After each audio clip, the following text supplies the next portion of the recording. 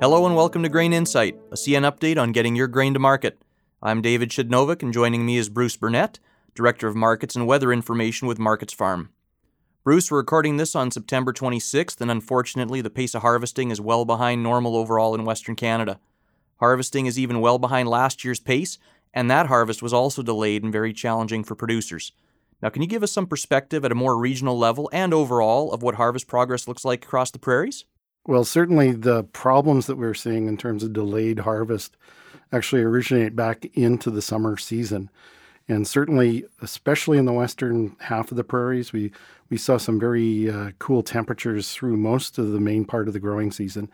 August was particularly cool across the prairie region, so that just slowed crop development to the point where there was some serious risk of frost damage this year. Fortunately, in September, things have improved in terms of the temperatures, so that's allowed most of the crops to mature, although, again, we're probably going to see a frost here soon.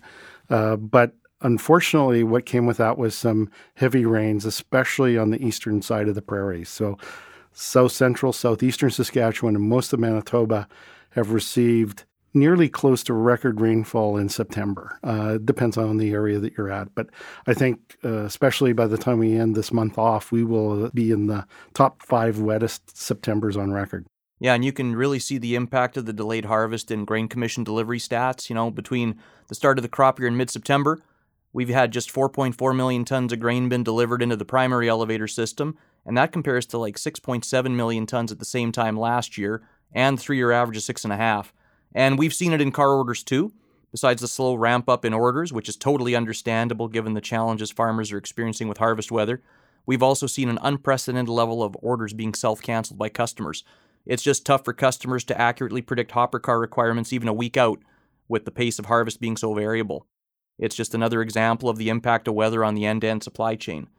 Now, as we're recording this, Colorado low is developing, but besides that, can you give the listeners some perspective on the weather outlook over the next while and what some of the big differences between harvesting in, say, end of August versus going deep into September or October looks like? Well, I think this is the primary concern with this year's crop is the fact that we've now delayed the harvest well into October. And unfortunately, what has happened in terms of this Colorado low is we're going to push some more moisture in the form of rain and snow even in parts of the prairies, especially the southern and central growing areas. And that's just going to further delay harvest. The cool temperatures are going to probably persist here into the first week or two in October.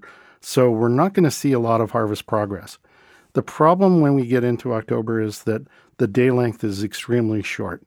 And really what happens is the farmers rely on the sun to provide most of the energy to dry this grain down.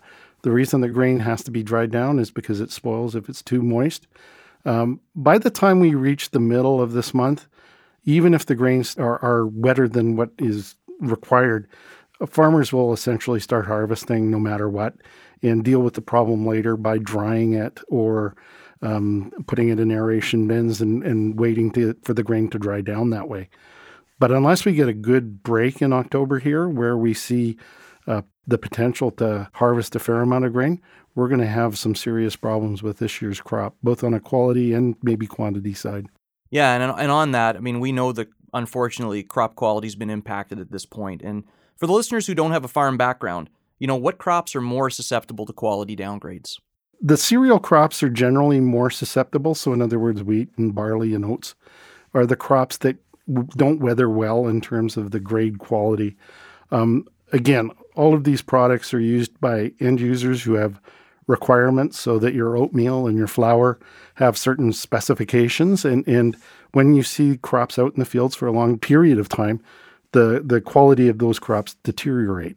The chief problems that we're seeing this year and the crops that I'm most concerned about are durum wheat, because the rains have been very heavy in the durum wheat growing areas. But even spring wheat, we're going to see a lot of problems with premature sprouting of the grain or sprouting of the grain during the fall period. That's not good for the milling quality of those grains as well. Crops like canola are a little less susceptible to those types of problems, but even in canola, you're looking at things like green seeds that cause problem with the oil as a result of the crushing process. So even in the case of canola, although it's a little bit more impervious, we do see some problems there.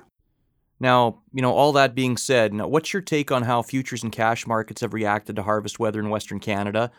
And has that offset the fact that crop size looks like it's going to come in larger than initial expectations? Well, certainly we're starting to see quality premiums in pretty well all crops, but certainly in the cereal crops.